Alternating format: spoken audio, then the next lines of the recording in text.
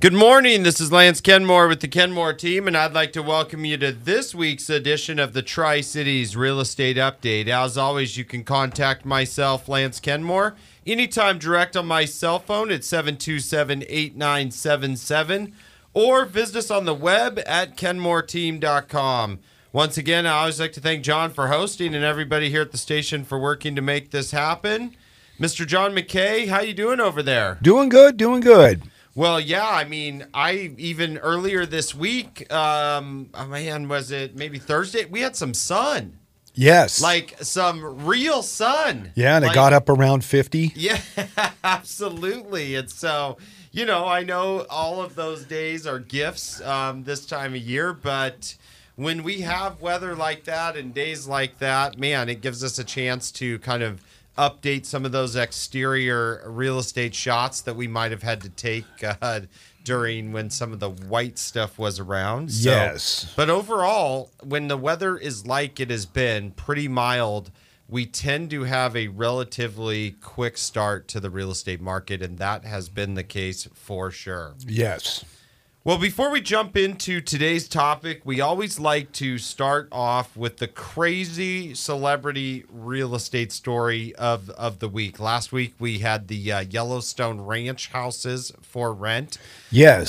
Back on the sales side of things, the most expensive, one of the most expensive Palm Springs houses is currently on the market at $17 million. So there was an architect that built the house in 1946 named Richard Neutra. And he was kind of in that whole like Franklin Lloyd Wright mid-century modern type of some of those just amazing architects of that genre. And so this was called the Palm Springs Pool Gossip House.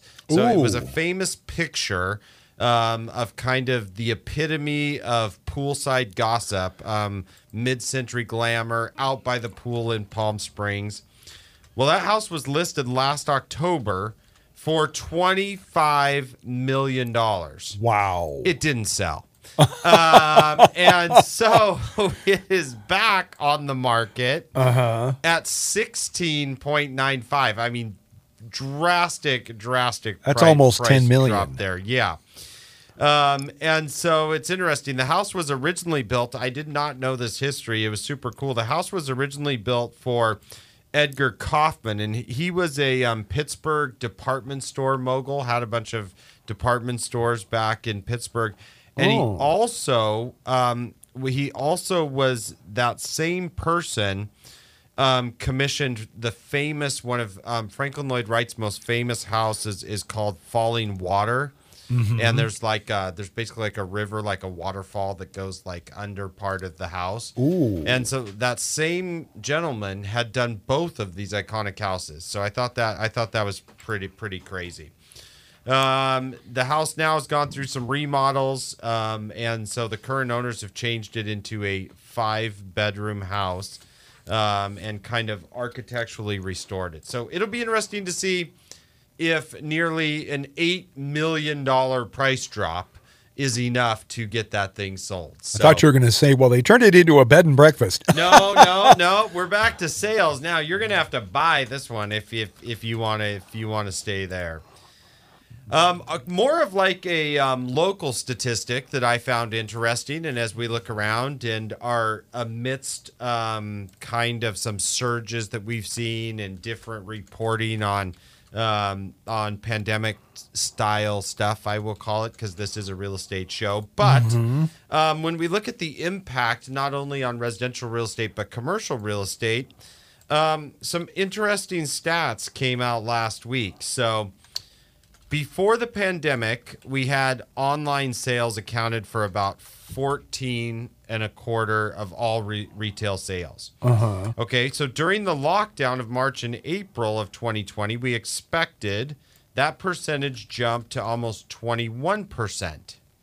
But get this, that percentage has now steadily fallen back to where it was back to 16% in June. Then it was back to 15.9% in March of 21, and then down to below 15%, 14.9% in December. Just recently, new stats coming out in December. So it is now below the level that it was pre-COVID. So there had been a lot of talk, about commercial retail and brick and mortar just totally going away. But maybe hold the phone on the obituaries for those businesses, because it appears that a certain amount of people still want to touch, feel, see, and get their hands on a certain amount of products. So we are still seeing that, and that's reflected in what we've had as a very positive here locally, positive amounts of commercial development going in. I mean, and if you look at a lot of these places right now, they're busy. Yeah, and stuff is getting built and things are going up. And absolutely. So kind of interesting to see some of those stats that had inflated a long ways coming back down. Well, one of the things that we did last week is we did a massive geeked out show. Yes. Well, and we actually ended up with 2 shows we did. Last Saturday. So, McKay, thanks for fixing our original goof and pushing the right button and having a couple shows on there. Yes. But we talked about all of the stats and all of the crazy real estate stats, appreciation levels at record highs.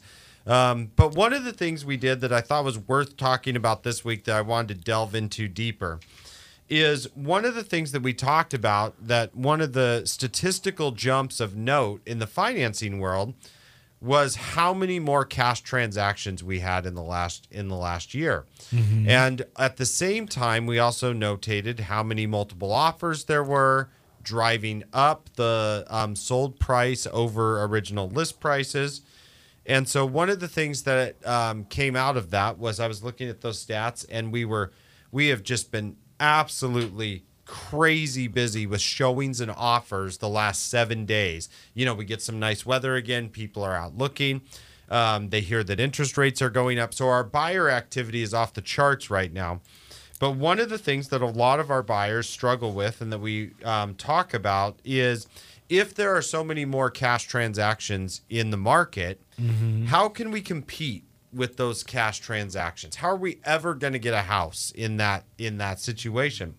And so I went through and kind of made a list of what offers, let's say with financing, are our buyer's agents winning on? And I talked to the buyer agents and I took some great notes and said, okay, here's some things that we're seeing out there in the market that they're doing that's making a difference. If you want to compete with cash or be more like cash, the number one thing that you have to realize, and they talk about the world changing and demand changing and things that change. Well, one thing that has happened in this market that's changed a lot is, we could go back and look at radio shows that we did in 2013, 14, 15. And I bet a lot of the times we had, lenders that would be on the show and they would talk about get pre-approved. Yes. And we almost had to beg people to do that. Well, those days are gone. There's no more begging them. They either heard the message right here on the Tri-Cities Real Estate Update, or they realized that wasn't good enough. Yeah. And so it's kind of like the pre-approval letter is now what we used to call the pre-qualification letter, where you would just type in some data and it would say theoretically, yes, you can. And then we kind of evolved to the pre-approval letter where somebody had actually reviewed that data. But now we are to what we're calling in the business the fully underwritten buyer letter. Ooh. Now, what that means is that buyer, even prior to making an offer, they have collected all of their W-2s and their documentation and their bank accounts and their statements, and they have pre-submitted all of that to the lender. Then the lender has taken all of that data, ran that through their underwriting department, and gotten an approval for that buyer based only upon identification of the property. So that does a couple of things. Number one, is that sends a message to the seller that you're dealing with a good-to-go buyer. There's no skeletons in the closet. There's no credit report issues that we haven't seen. And so it's very powerful message to the seller that this buyer is very serious. So in other words, they're countering cash by basically saying, here's my loan. Exactly. And so now, if we're even Steven with that, maybe we can win on price, even though we are still financing. We're way further along in that process. The other thing that it does is it allows the process to go a lot faster, so that a lot of times why lenders are waiting to collect that information or they're waiting for the inspection, lenders will hold back on submitting for an appraisal because that's going to cue another big charge to the buyer, the appraisal charge. And so in this case, if all of that's already done, as soon as they hear the inspections negotiated, the process will go a lot faster because they'll immediately order the appraisal. So another thing that might be important to sellers is our speed that we can hear back on the appraisal.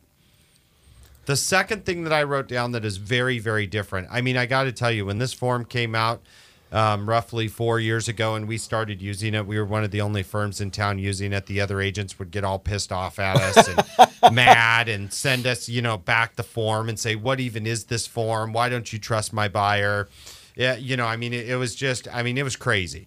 Now, you almost can't imagine not submitting an offer without this form. So the pendulum has kind of swung the other way, and it's called the proof of funds. And so now as a buyer, you're not only saying, have I been pre-approved for the loan portion, the down payment portion that I have that money. And so in the past, a lot of times people would only use proof of funds, like if it was cash. But now what's happening, since it's such a competitive market, let's say we talked last week that the average sales price is now roughly around $400,000 to make the math easier. Okay. So now let's say you're getting a 20% down loan, which means on a $400,000 house, you're going to put $80,000 down. And so you go and then finance the $320,000. So when you submit your offer, you show them your fully underwritten approval. And then you also show them a copy of your bank statement, which happens to have $80,000 in it for the down payment. Now, if the seller's reviewing 4 offers, and let's say they're all using financing, and they're all putting in a range of 10 to 20% down, but one of those offers included a copy of the bank statement showing they had the $80,000 versus the other 3 that just submitted the contingency. As a seller, McKay, which one of those would give you the warm and fuzzy? The money. The money. I love it. I had no idea what you were going to say there, but that is a perfect example. And that's very, very common to what we see when we're sitting down with folks. So proof of funds, not only for your closing costs, but for your down payment, and not only in cash transactions, in all transactions where you're making a contribution there. Where this also becomes a big ticket item, and that is what we call the additional funds in case of low appraisal. So here's another example of what's happening all the time right now. And that is the fact that, say we have a house that goes on the market at $300,000. We automatically know, we've been showing houses in this price range for the last month. We've looked at 60 of them. Almost every time a house comes on the market at $300,000, we know that it sells for roughly $320,000 in multiple offers. Or depending upon what the average is that week, we're adjusting that information to counsel our buyers. Yes.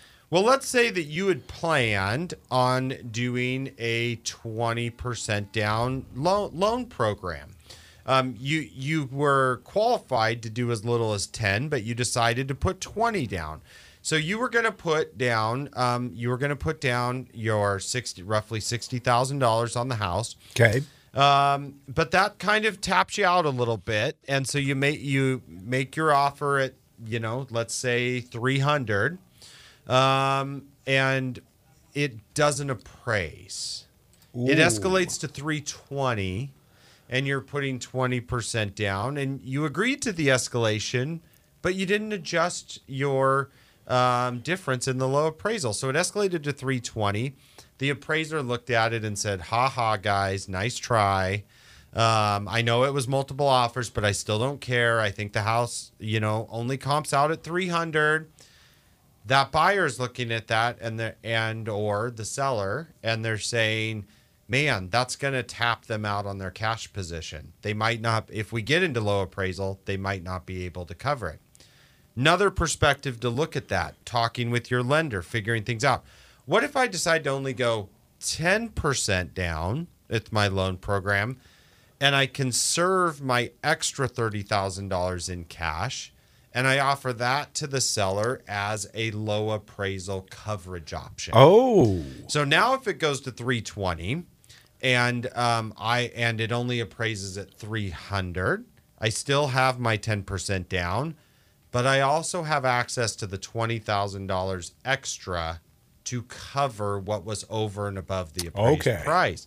Now, granted, you are in a lower equity position. That fact is not lost on me. Mm-hmm. But if you've lost out on numerous houses and this is the perfect house for your family and what you're trying to get into, that could be a big option. So understanding the low appraisal addendum, extra money to put in to cover that is another thing you can do to level the playing field with these increased cash offers that we're seeing. When we come back from the break, I'm super excited. We got the sunshine. We got our photographers out there. Yes. We have a great pick 3 after the break. Right here on News Talk 870. Guys, welcome back to the Tri-Cities Real Estate Update. It just is, man, we get a little bit of sunshine. We get the calls, the phones ringing. Sellers are looking to sell. And that excites me greatly because we've been in low inventory. Every time we get a couple of these new listings, especially in the price point this week, I'm super excited. We've got a couple under 400 here. Ooh. So we know those will be quick movers.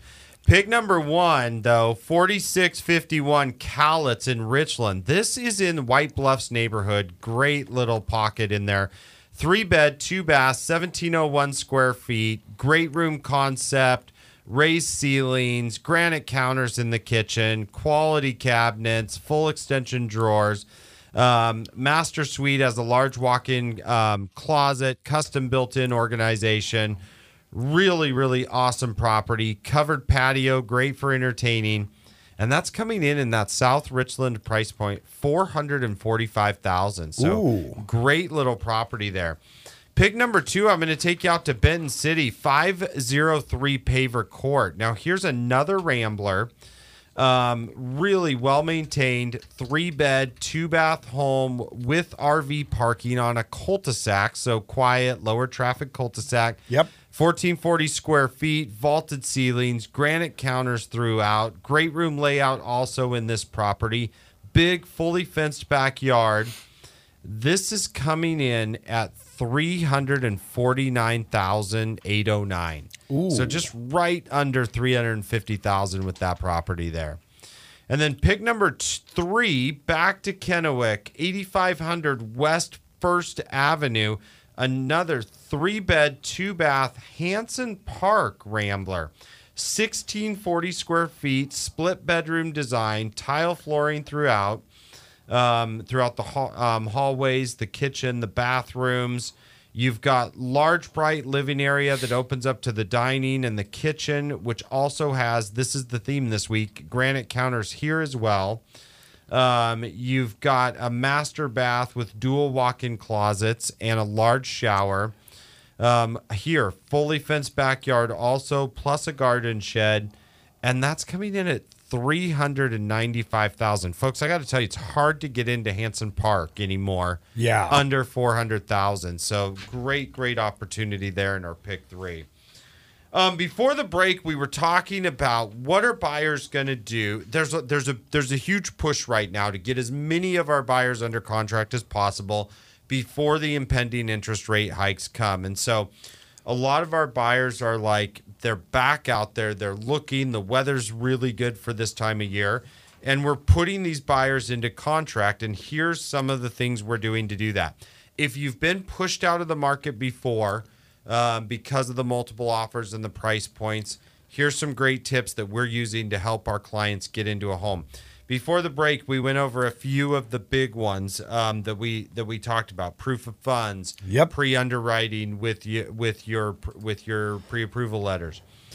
Another big one that we run into that people do not do enough, and I put this down as communicating the buyer's position. So many times we see miscommunication happen with agents in this situation, and I lumped these together, but they're really two separate. And that's number one, that's communicating the buyer's situation. And I'll just tell you, there was one we lost this week for one of our buyers, and it was hard to argue with the fact though that the seller had a big room where they had some decorations where they had previously been in the Navy. And so you could easily see that walking through the house. Our buyer in this situation was not a veteran. We wrote an amazing offer, but we called the other agent and we said, hey, because we were notified that we didn't get it. We said, hey, we didn't get it.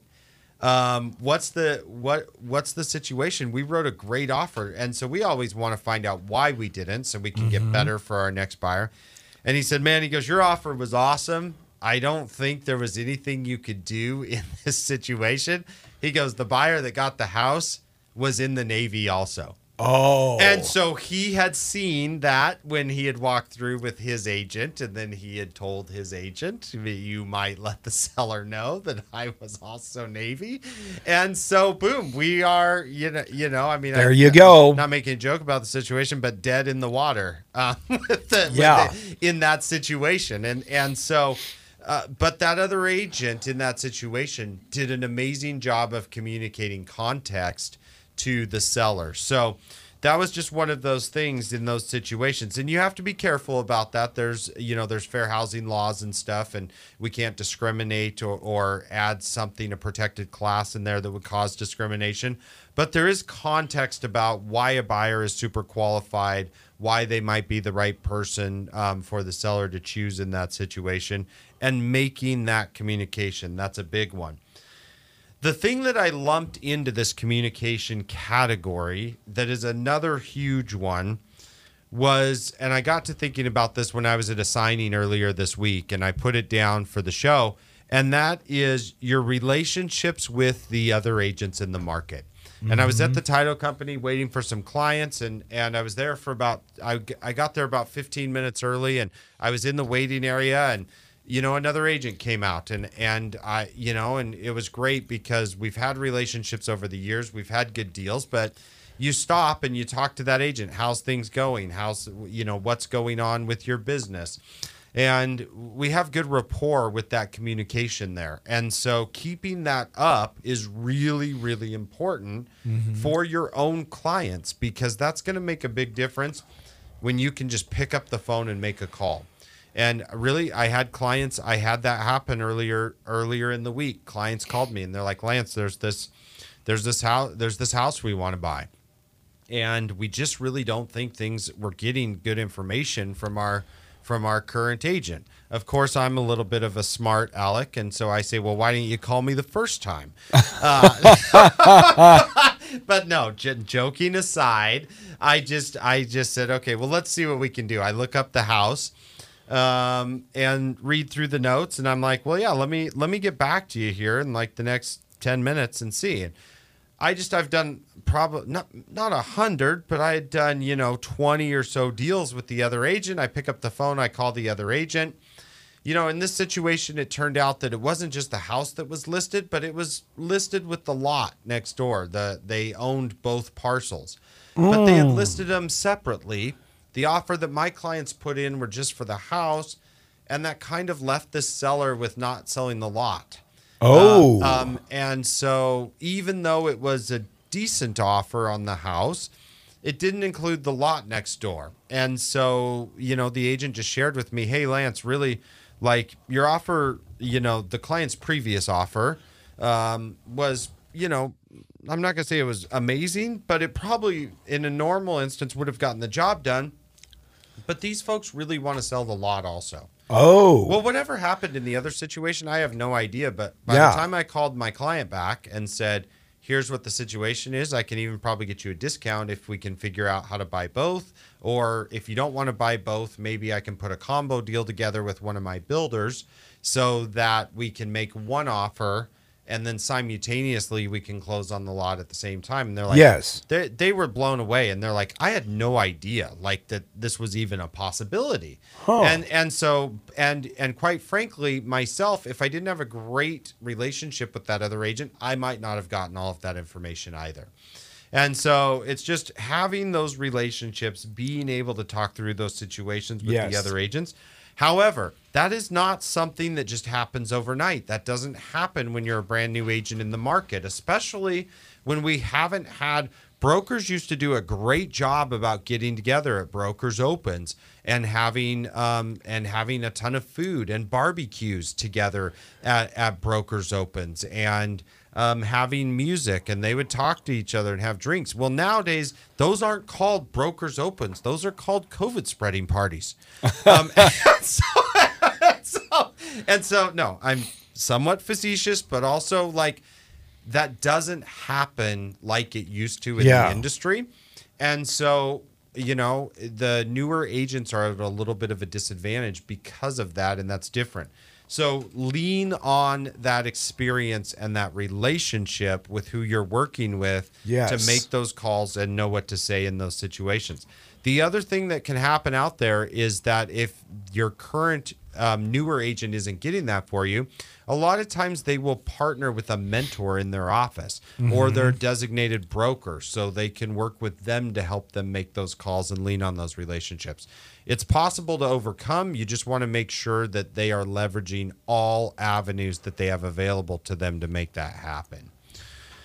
The last thing that I'm going to touch on, because I could talk about this subject a lot, but it's so popular. Most buyers know about it now, and that is the escalation addendum. We've talked about that on shows before, and it's more commonplace than it was a year or two ago. The problem is be careful with escalation clauses. The reason I say that is sellers have smartened up to what's going on in those escalation clauses. And if you don't have the evidence of funds with it to back up the escalation, and then there could be a low appraisal, sellers are smart enough to know now that if they see a crazy escalation number, that a lot of times some buyers are only doing that to win the bid and pull the house off the market, knowing darn well that it might not appraise. And so you have to be careful with the escalation clause now, as to note, is that the best way to get the house? And that's not always the case with what's going on right now. So just be aware that even that landscape has now changed to where something that could have been a positive that nobody was doing, now maybe potentially too many people are doing it, and it's become a negative, and the pendulum is going back the other way. And there is an alternative strategy to overcome that. But we don't have enough radio airtime to go into that strategy. So like always, my third and fourth pages of notes will have to be designated for another show. Buyers, do not be discouraged in this market. There are ways to help you win bids in multiple offer situations. My team and I are coaching on this daily. We would love an opportunity to win your business and show you what that looks like. If you have any questions about that, go to kenmoreteam.com, shoot us a message, and we will get you hooked up with one of our experts in that situation. In the meantime, we're going to go back out there, rattle the bushes, find some inventory to sell, and get after it. And we will be right back here next week. Right here on News Talk 870.